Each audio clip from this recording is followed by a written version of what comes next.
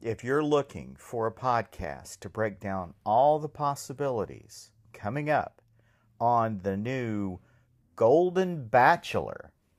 What? Yeah, they've got this. They've got a new version of The Bachelor called The Golden Bachelor, and he's this 71-year-old grandfather. Ew. But he looks like he could pass for 50, if not 40. Ew. At least in the publicity picture I saw. Why would you? Well- Why would you? Is he golden because he's old, or is he Yes. golden because he's rich? Well, it could be both. Or is he golden because of a fetish? That I don't know. Good But night, everybody. yeah. I don't think I think it's because he's older than the average contestant on The Bachelor. God, just because you can doesn't mean you should. I mean, Well- I'm not a fan of the regular Bachelor or the regular Bachelorette or any of this other matchmaking reality crap. I don't disagree. So but we're not that podcast. definitely not. No. We are, however, comedy, Tragedy. marriage. Marriage.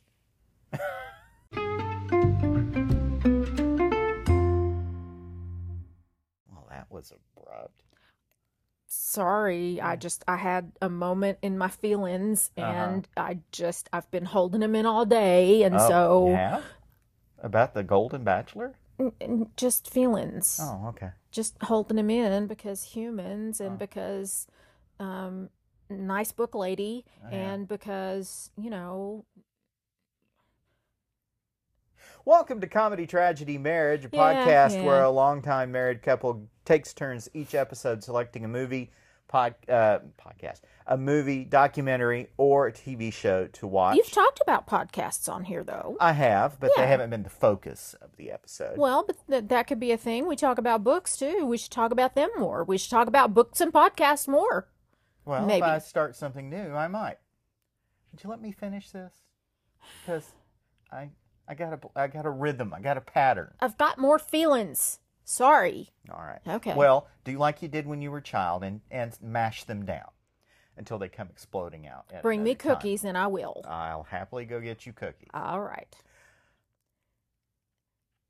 Long-time married couple takes each week. Let me do this. You do this every time. Okay. This is Comedy Tragedy Marriage, a podcast where a longtime married couple takes turns each week deciding what to watch. A movie, a TV show, a documentary, something. We watch it, and then we talk about it, and then we share what we talk about with you, whether we liked it, loved it, loathed it, and we give it a rating in stars or flaming giant things that may pertain to what we watched or whatever. And then we talk about like what other stuff we've been watching, reading, listening to, whatever. So he is Stan the Movie Man, and this is where you tell all the places where people can stalk you. Yes, you can follow Stalk me. him. Follow me on Twitter at MovieManStan. And there goes this device into the Yes. floor. Follow the podcast also on Twitter at CT Marriage. I am also on Threads at MovieManStan. No, at Stan the Movie Man, and also on Spoutable at Stan the Movie Man. You need to write all this stuff down. You're so many places and you're so many handles, and Well, maybe, just maybe, if I wasn't being interrupted, I could get through it all.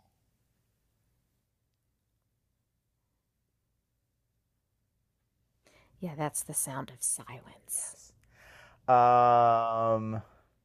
Spoutable at Movie Man, at Stan the Movie Man. You need to write it down. You can also, if you have a suggestion for us for a movie to watch, you can certainly send that to us in an email, comedytragedymarriage@gmail.com. Tell us what it is you think we should watch and why you think we should watch it. You can also follow, subscribe, rate, review on all of the podcast platforms. If you do it on Spotify, though, it helps us out the most. Whew. That felt like more of a struggle than it should have. Joining me, as always, is that one over there. I am Maud, the enchanted fairy tale broad. Oh, my goodness. Ba-ding, ba-ding. Yes, please feel free to tinkle on somebody else's time. We watched this week Once Upon a Time in Hollywood. Hence the fairy tale. Yes, Quentin Tarantino's film from 2019. It tells the story of a sort of on his last legs movie star. My phone is, for whatever reason, not cooperating. Is it wigging out? Well, it's that way, and I want it that way. But it's not going it's that not way going when you that do that way. way. Oh, Have you well. locked it? No, it fell off, and all right. Maybe it locked itself. Anyway, 2019 comedy drama film, Quentin Tarantino's 9th film. He says he's only going to make 10. And he has, the 10th film is called The Critic. But I think he's going to backpedal on that total number of... He's maybe, not old enough to have his magnum opus yet. some would call Pulp Fiction his magnum opus. Yeah, I think he can do better. Okay. He's got time. The film is set in Hollywood. It's 1969. And Hollywood actor Rick Dalton, who is played by Leonardo DiCaprio, is concerned that his career is coming to an end. He was in a Western TV series in the 1950s called Bounty Law, and he left that series in order to make movies. He made a couple. He was apparently briefly considered for The Great Escape, which turned out to go to Steve McQueen. Yeah. Apparently he's still a little salty about that. And now, since he's not getting regular movie roles, he is doing one-shots as the villain on various TV shows. He has a buddy played by Brad Pitt, who is named Cliff Booth. Cliff has been his stunt double on his movies and TV shows, but he's not doing as much of that. And also, Cliff has some baggage that he brings with him. He killed his wife. Allegedly. Well, he is definitely responsible for her death. Now, whether he did that on purpose, because we don't actually see the death, or whether it was an accident, as he apparently claims. But she gets shot with a spear gun while they're out on a boat in the middle of the ocean. I missed that altogether. Well, you don't, like I said, you don't see it, but it was a brief flashback that occurs when they're talking about how the guy's wife on the Green Hornet, who's the costume person, doesn't like him. Oh, yeah. Yeah. Well, that's why she doesn't like him. So anyway, but they've been best bud compadres since then. yes, and he's he fixes up stuff around, Yes. Leo DiCaprio's house. yeah, and he's his his driver. He's his gopher and his driver. And Cliff has this pit bull named Brandy. She's awesome. She is probably one of the best people in the movies. She is. And the reason he drives Dalton around is because of his DUI arrest. Yeah, because Mr. Rick Dalton apparently is a sloshing drunk from what we Yes. see, and living kind of hard. Yes. Now Dalton has a guest spot on a TV show called Lancer, which is a real TV show. Yeah, with this, they were working on the pilot. Yes. and he's going to play the bad guy again. And so Cliff drops him off on the set and takes the car, and there he runs into Cliff Booth runs into a hitchhiker named Pussycat. He's been seeing this hippie chick around Los Angeles in various and sundry places. Like the first time we see her, her hippie friends have like purloined a dumpster, and somebody, gets a loaf of bread, and it's like, sweet loaf of bread. And Pussycat is carrying like a gallon jar of pickles. And so, but he keeps running into them. And eventually, she's hitchhiking, and he finally picks her up. Yes. No pickles. No, she's not carrying the pickles at that time. And he drives her to Spahn where they Ranch. live, Spahn Ranch. She is one of Charlie Manson's family. And we briefly see Charlie when he goes to the home of Roman Polanski and Sharon Tate. Sharon Tate is played by Margot Robbie. And he is looking for the previous residents of the house who were part of the Beach Boys, because he wanted a singing career. Yeah, that's a whole nother discussion for another time, because they're like he creeped the Beach Boys out, because there were some sessions, some recordings that happened, but he was too woo woo for them. Well, and there are people who say that his music isn't bad. Manson's music. Yeah. There are recordings. Yeah. If you want to go looking for them, of his songs. I don't want that juju in my house. No. So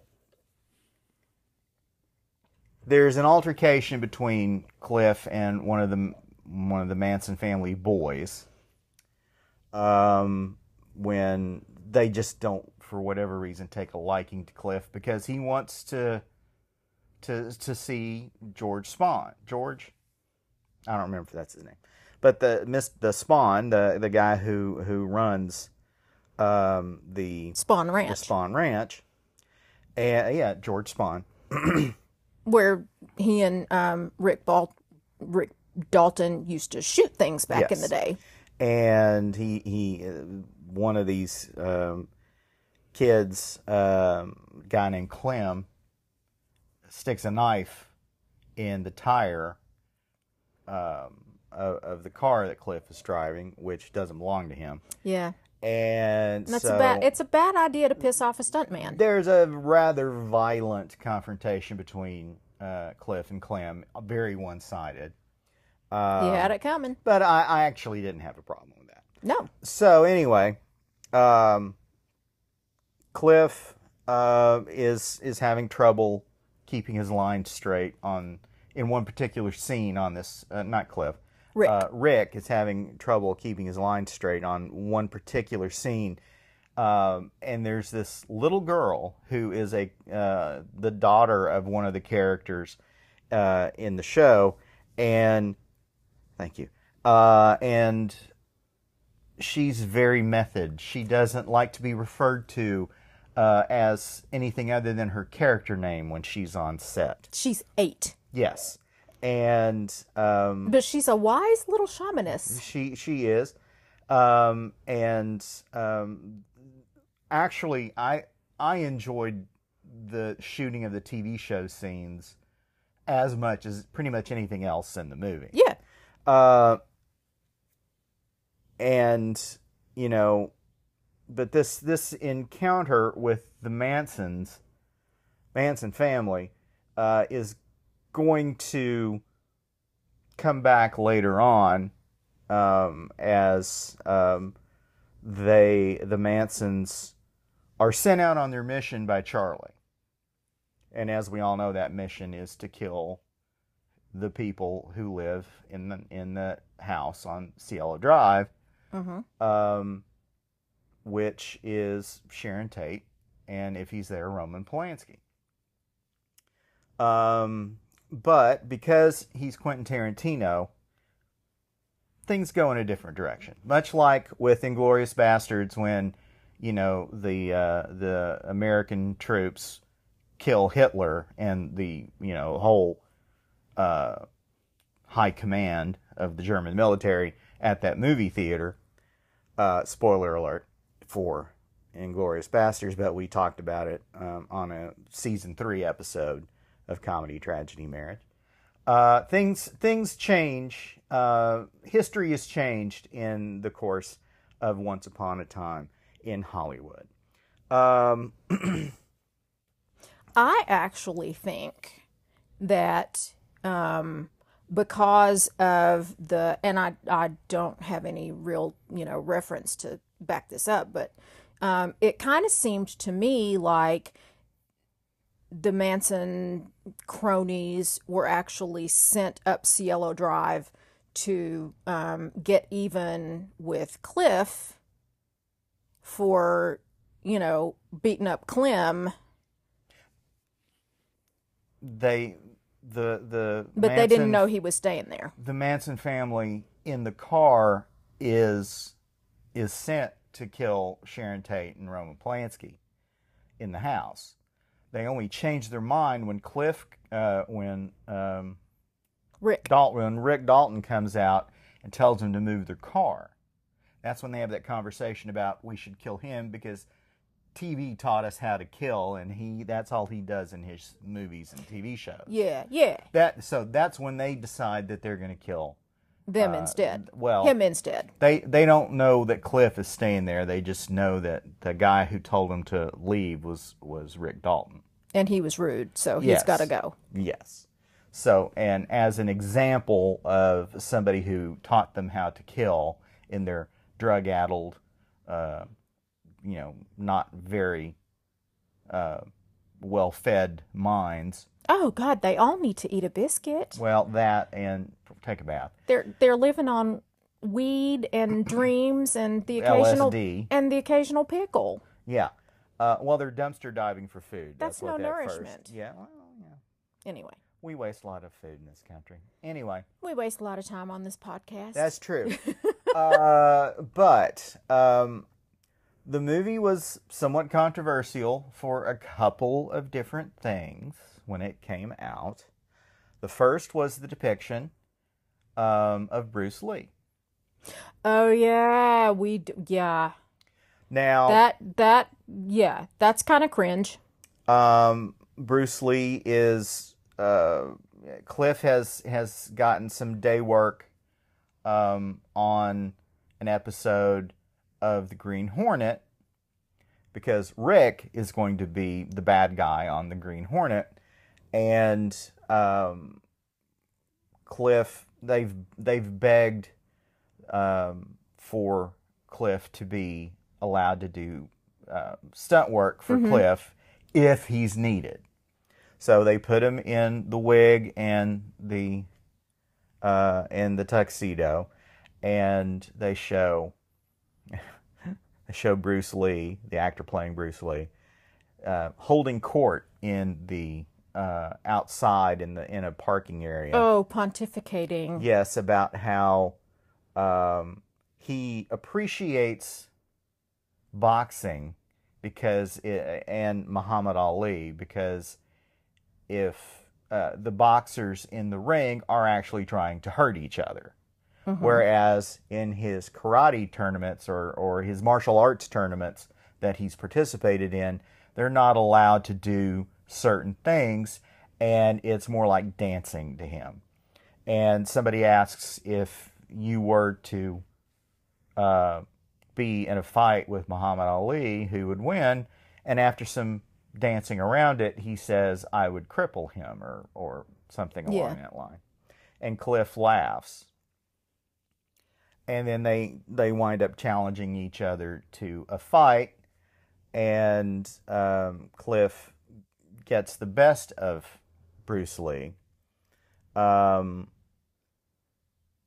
holds his own for a second part of the fight. and I stepped in something on Twitter about, and people were including Bruce Lee's family. When you reviewed it before? Well, after the movie had come out. Yeah. It didn't have anything to do with my review because A, nobody reads them.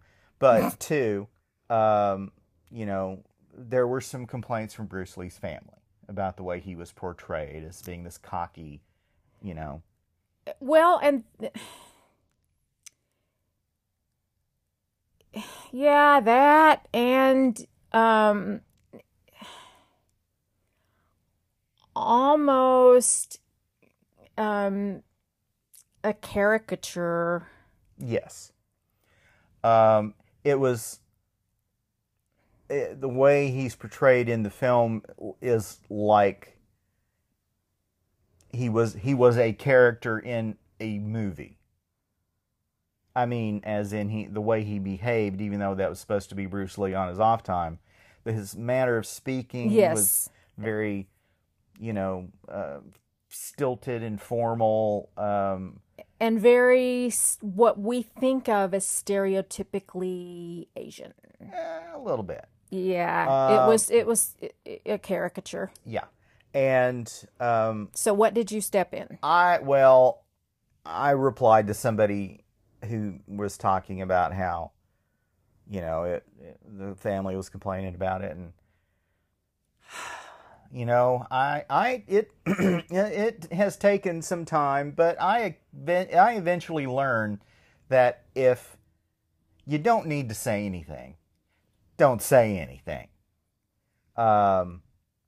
Even if you're trying to be helpful, and this really wasn't trying to be helpful. This was mildly snarky. What'd you do? Well, somebody was amplifying that the family didn't like it, and I wrote, they realize it's just a movie, right? Oh, God. Yeah, and that wasn't the right thing to say. It wasn't, and I got pretty piled on to the point to where I muted the replies. Oh. So, yeah. That wasn't my shining moment on Twitter. I like to think I've had more shining moments than not shining moments. Is Twitter really where people go to shine anyway? Well, as I have frequently said, you know, I'm a fame whore. And if I can get some likes on a post, that sort of stokes my ego. So, I have found Twitter to be sort of acidic and pointy, and I mean, I have, you know, I look at Twitter. I rarely twit anything, but I have friends on Twitter. You and I have a mutual friend on Twitter, our real crime guy Steve Huff, who I knew back in the day. But anyway, Twitter is more political than I tend to want to be usually, so it's not my social of choice most of the time. It depends on who you follow. Yeah. You can create your own bubble to insulate you from all of that. But since a certain person took it over, there's a thing that pops up on your Twitter now. Penis rocket. Oh. Excuse me. Actually, that's the other guy who's Penis Rocket. Oh. But there's a thing on your posts on your timeline called For You, as opposed to following. So you only see people who are following, or people you're following who repost other things. For You could be anything. For instance, Lauren Boebert is at the top of this particular timeline. Oh, God. And, you know, people that I do not follow would never follow, and, you know, they show up on For You. Yeah. And apparently I'm being followed by a fake sex thing. Oh, maybe not. Well, congratulations. Maybe. Well, probably. What, you think it's a real sex thing? Yeah, no. Um, Oh, remind me to tell you something later, too. okay. Ugh. Yeah, I don't know if that's fake or real, but you get a lot of that too. So anyway, Anyway, yeah. So I learned my lesson on that one. Twitter shining moment, Yes, not so much. not so much. And I have since learned that even if you're trying to be helpful, think about what you're going to post, how it will be taken, because you can't, intent is difficult to read in text. That's true. Or detect in text unless you make it blatantly clear, which for people like Lauren Boebert, it's blatantly clear. Well, when I reply to them. Space rocket. Yeah, well, yeah. Different kind. Yes. I'm sorry. Please don't send us hate mail. Or do. Tell Stan you love him. Perfectly fine with it. He's a fame whore. Do Stan a solid. I'll just block you, so that'll be fine. Whoever's trying to send me hate mail. Block me, you only do it once, dude. Anyway. So anyway, but yeah, course of history's changed. I kind of didn't like it. I had a problem with the ending at first because, I don't have a problem with them going back in time and killing Hitler. If I had a time machine and could do it myself, I would do it. There may be horrible unintended consequences from that, but we'll give it a shot and see. You did watch 11/22/63 with me, Yes, so I you did. found out how that whole situation turned out. Right. So, not so much good. I would, but you don't know unless you try. And then he went back and fixed it. True. So if I were presented that scenario, I would try it, and if it's not good, I'd go back and undo it. Assuming you had the wormhole option. Well, if it's the scenario 11/22/63, I'm going to walk through that door again if things have gone horribly, horribly wrong. Yeah. So, But in Once Upon a Time in Hollywood world, you don't have that wormhole. Well, no. And So if that's you not what I go was back and saying. change the thing and it turns out horrible, you have no way to fix that. Okay, we're talking about two different things. I'm saying that when he did it in Inglourious Basterds, yes. I was perfectly fine with it because everybody, if they had the opportunity, Would do it. Go back in time and kill Hitler.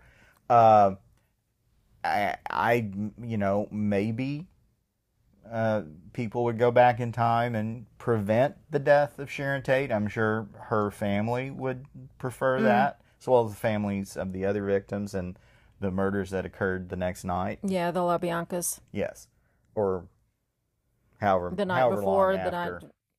It was after. Yeah. Anyway, Tate was first, and LaBianca were later.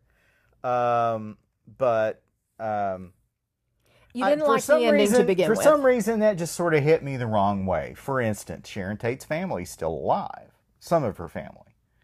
Her sister, specifically, who always goes to the parole hearings for all those people when they come up.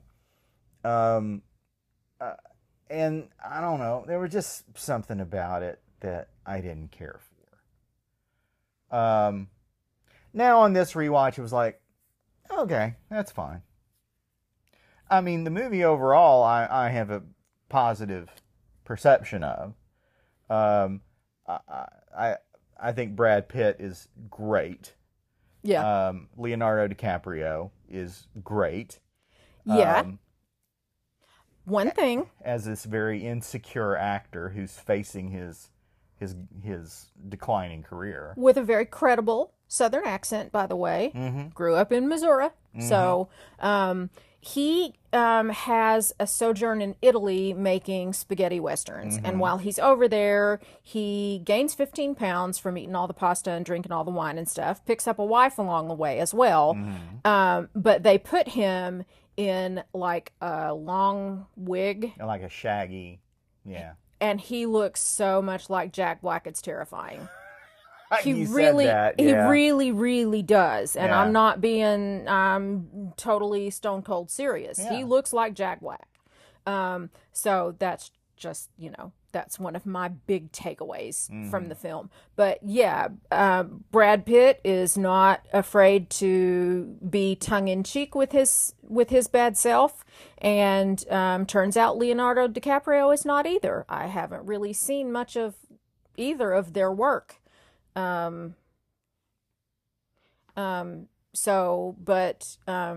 Latter years for both of them, I'm okay with them. And Pitt always had these boyish good looks. Oh, In he his- was like chicks were having hot flashes all over back in the day. He bordered on pretty. He didn't border. Okay. He lived in pretty. But in this film, he's weathered. His face is showing its age. Yeah, but when he takes off his shirt, he's still nice under there. Like And frankly, he's, the weathered, craggy, more mature Brad Pitt is preferable in my universe. Well, that's sort of what I was getting to, because you don't like I don't like pretty men. you don't like pretty men. I like manly men. Yes, you like men that Look like men. that look like they've got some miles on them, to a degree. Miles, experience, dude who could, throw down in the kitchen. For example. I was really concerned about what that example was going to be. Because if you were going to say, chop down a tree or put brakes on a car, I was going to, no, you married the wrong man. No, I married the right man. Okay. I can chop down a tree if it's a small tree. It's got to be Okay. small. Well, yeah. I'm not going to tackle those two in the backyard. Oh, There's no God, chance. no.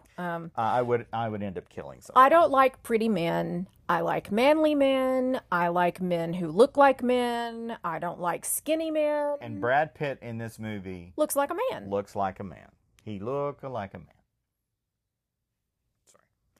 Sorry.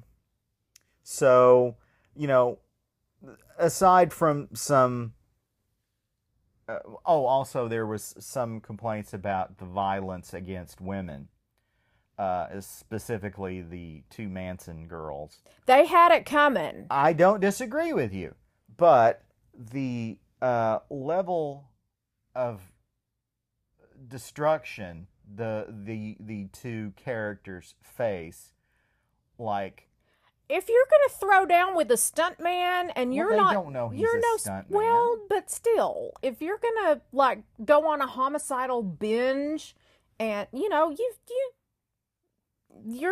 that's on you, dude. Mm-hmm. I don't disagree, but It's a Tarantino film. There's going to be violence. There's going to be language. There's going to be all manner of objectable stuff. Yes.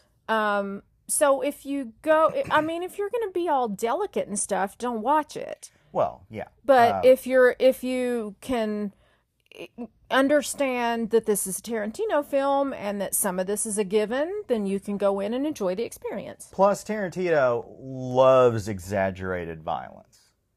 From the standoff in Reservoir Dogs to the guy's head exploding in the back seat in Pulp Fiction. Two movies I've not seen. Yes, to anything that happens in Django Unchained, to the violence here. It is Over the top. It is and in Inglourious Bastards, them carving swastikas into the foreheads of Nazis that they've captured, that they haven't killed, just so that after the war and they take off their German uniform, they will still be identifiable as Nazis. Which Charles Manson also did on his forehead. And you could see that scar until the day he died. So, you know, exaggerated violence is just Tarantino's calling card. One of them. That's his signature. One of them. And, you know, he really gets into it. And, you know, the way Cliff dispatches one of the Manson girls, and the way Rick does the other one. The way Rick that finishes off the other one. That was poetic ballet at the end of that. It was beautiful, and yeah, hate me if you must, but it was cool. Oh, I don't hate you. The film was made for a budget of between $90 and $96 million. It made $377.6 million. Decent. It was the first non-Weinstein Brothers movie that Tarantino had made. And of course, it included cast members that, you know, are part of his stable, including Zoe Bell. She was the Australian-sounding woman who was married to Kurt Russell's character. She is a stunt person and has appeared in several of his films. Kurt Russell also has been in some of Tarantino's movies. Luke Perry's final film. He plays a small role. Yeah, he's on screen for like a minute and a half, maybe. It received good reviews. Let's see here.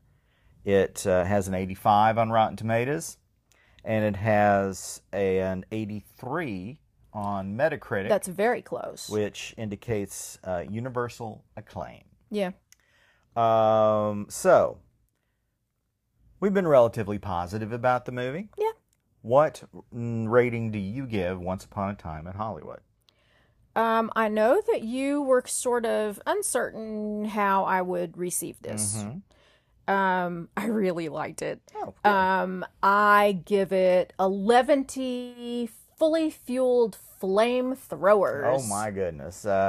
Yeah, I'll give it 5 stars as well. I think I just had, you know, the stick up my butt or something about maybe Tarantino.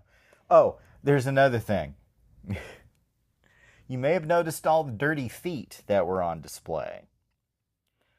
Sharon Tate, when she's watching the Matt Helm movie in the theater. That she's in. Yes, that she's in. And they actually use Sharon Tate footage. Yes, they didn't try to digitally insert her into the movie, which was good. And she takes off her little white go-go boots and is sitting with her feet up, and her feet are dirty. Yeah. And then the pussycat gets in Cliff's car. She's a dirty, filthy hippie, though. Well, they're walking around feet barefoot. her feet are going to be filthy. But her feet are prominently displayed. Yeah. There is belief that Tarantino, maybe more than a belief, has a foot fetish. And he always manages to include some shot of a woman's feet. I'll be looking for that now. Now, whether that is... Do they always have to be dirty or just naked? I don't know. Okay. I don't know if he's got a thing for dirty feet or if he has a thing for feet. Because a lot of foot fetishists like really weird, dirty, gross, wallowing in mud, honey, bees crawling all over your feet, that kind of thing. That's a squish fetish more than anything else you're talking about. But squish fetish? Yes. Like they like the sound of when they step on, that sort of juicy, squishy noise. They like that. And if it's with feet, that's all the better. I'm not going to ask you how you know this. I've watched things, not those things, but I have watched, explanations. And you listen to Savage Love, and they talk Yeah. about all that Don't know weirdness. that he's ever talked about a squish fetish. I know he's talked about vor and feet, but Vor. it's the desire to be consumed or to be made small in comparison to your partner, as like she's a giant and you're this little, And crushing your head, crushing yuppie. your head. Oh, God. Okay, we and- are way far Yeah, afield now. yeah, we are. But we watched Once Upon a Tarantino, Time. feet. Yeah, we watched Once Upon a Time in Hollywood on Stars, which we get through Amazon Prime. It may be available other places for no additional fee, but you can also rent it on all the usual places. So, tell me, what else have you been watching, reading, listening to? Okay, so for ages, in the Hulu banner that comes across the top of the screen, there has been Untouchable, which is a documentary about Harvey Weinstein, Me Too, the scandal, the charges, the offenses, all the things. So I finally broke down and watched it, streamed it on Hulu. It is triggering. It is disturbing. It's nauseating. It's important. And I mean, I have said on this podcast before, I worked for over 30 years in a predominantly male-dominated industry, and everybody's got a story. Every woman has a story, and it's not just women who have stories. I know that men undergo and experience objectification and sexual harassment by all genders, and because sometimes people are just gross and they're mean, and people in power, sometimes when they go unchecked, they think that they can just get away with victimizing other people.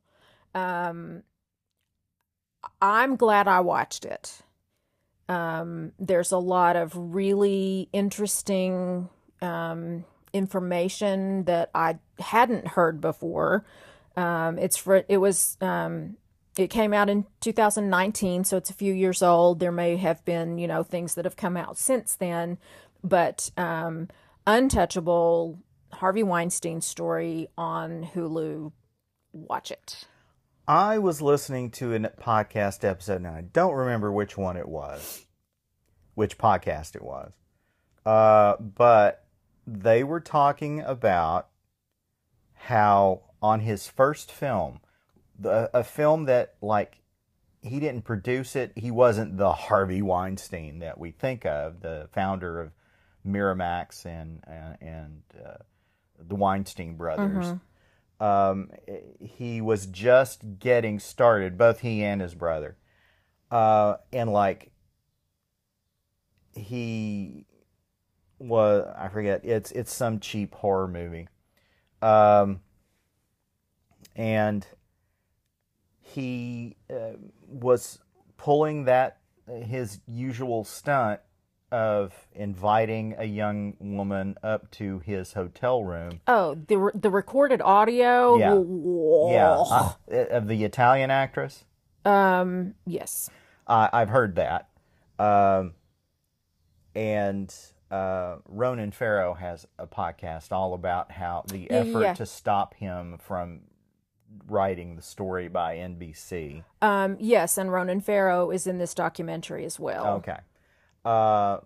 But even on his first film, when nobody knew who he was, he was pulling because that. he had a little bit of power. He got away with it. He invited somebody who was like a costume person or a script supervisor or something up to his hotel room for a meeting, and showed up at the door wearing a bath towel.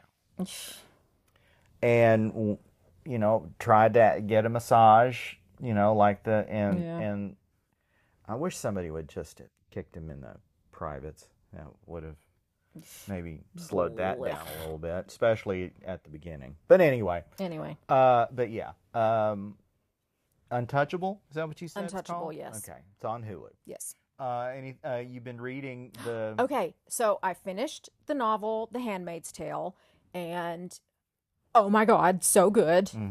Margaret Atwood, freaking brilliant. Even describing dark, disturbing stuff, her prose is so lyrical and so beautiful. So anyway, I have started The Testaments, which came out in 2019. It is the sequel to Handmaid's Tale, and it takes place 15 years into the future, and it is told from the points of view of several of the players from The Handmaid's Tale. And it just, like what I read today, it just got like a major twist thrown into the plot, and now I'm like, ooh, what's going to happen now? So I checked it out yesterday. I'm already halfway through. So it's flying by. It's terribly good. I have also started Lindsay Lynch's debut novel, Do Tell, which is about gossip and a bit of Me Too, actually, in Golden Age Hollywood. It begins taking place in 1939, and big movie studio is, prominently in play, and quite good so far. Really, really enjoying it. So, I'm double dipping into the fictions right now. Okay. Look at me being all multitasky. So anyway, that's what I'm up to. Really, the only thing that I'm watching that isn't stuff we've already talked about, like Strange New Worlds or Secret Invasion or stuff like that. You and I started a new true crime show on Discovery Plus called Sex and Murder. Oh, talk about twisty. Yes. And as the name implies, there is some sexual component to either the connection between the killer and the killed, or some sort of, well, no, that's about it. In the first episode, a young woman meets a guy through a dating app. They go to a Seattle Mariners baseball game, and she's never seen again. And then you find out all this stuff when he is being questioned, that he's homeless, that he's a drunk. He's got problems. And how, he presents himself as this handsome, clean-cut, nice guy on his dating profile, but he's not. And there's it's just messed up. Mayhem ensues. Yes. And the latest one we watched is about a woman who was twice divorced, had 3 children, raising them alone, had 3 side hustle type businesses, which she had cobbled together into full-time work. She was a Yes. Pampered Chef salesperson, and she did another couple of things. But she goes missing after a picnic date with her first husband. They seem to be on the verge of reconciliation. They're rekindling. But as her disappearance is investigated, it is discovered that she has a secret. And I shall leave it at that. Yeah. But it's a sex thing. Yeah. Because it's sex also a and murder. thing. Yes, hence the name. Yeah. So I've enjoyed the 4 episodes we've watched so far. Enjoyed may be a strong word. 4 or 3? 3 or 3. 3. I've enjoyed what we've seen so far, and am looking forward to watching more. Yeah, of them. twisty and sordid. Really good. And the recreations, they don't use a lot of them. It's mostly for getting an idea of where the events took place, and a lot of them are brief, and the people who are playing the actual people in the story, at least so far, have been shown out of focus, and you get a suggestion of what's happening that you don't really see. Yeah, the primary focus is on family members, friends of the people, the players in the story, law enforcement, and attorneys. Yes. And That's the bulk of the thing, and it really gives it some gravitas and some substance. it was originally a headline news show, may still be running on there. These are all relatively recent cases, or at least their conclusions are relatively recent, and within the last 4 or 5 years. And I like the way it's done. So I will be watching more of them, I assume, later on, unless you're bored with it. No, I concur. I'm liking how they're made and put together. I like the stories that they've chosen so far. I like the whole angle of there being some kind of sexual component to the story. Intimate partner violence is something that, quite frankly, scares me to death, and scares a lot of, especially women, to death, because you never know when the guy you meet out at the grocery store or at the bar or on the app might be a psychopath. You don't know. Well, and even, intimate partners who have been in relationships for years, married, engaged, cohabiting, what have you, intimate partner violence is rampant. Oh, yeah. It is terrifying. And as I've heard said, when a woman says no to, how does it go? When a man says no to a woman,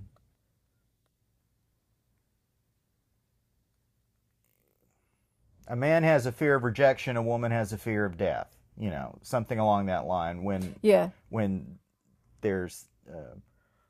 anybody a woman says no. Yeah, it's just there's so much rapiness and stabby, jabby, pokey murderiness. It's yeah. So anyway, that is Sex and Murder. It's on Discovery Plus. And we watched all 11 episodes of The Center Seat, 55 years of Star Trek. Oh my God, so good. And it's a wonder any of these shows or movies ever got made. Yeah, there was a lot of sausage making behind this whole process. There was a lot of, cobbled together scripts and last minute, changes and behind the scenes drama between the actors sometimes. And the biggest mistake they ever made was letting William Shatner direct Star Trek V.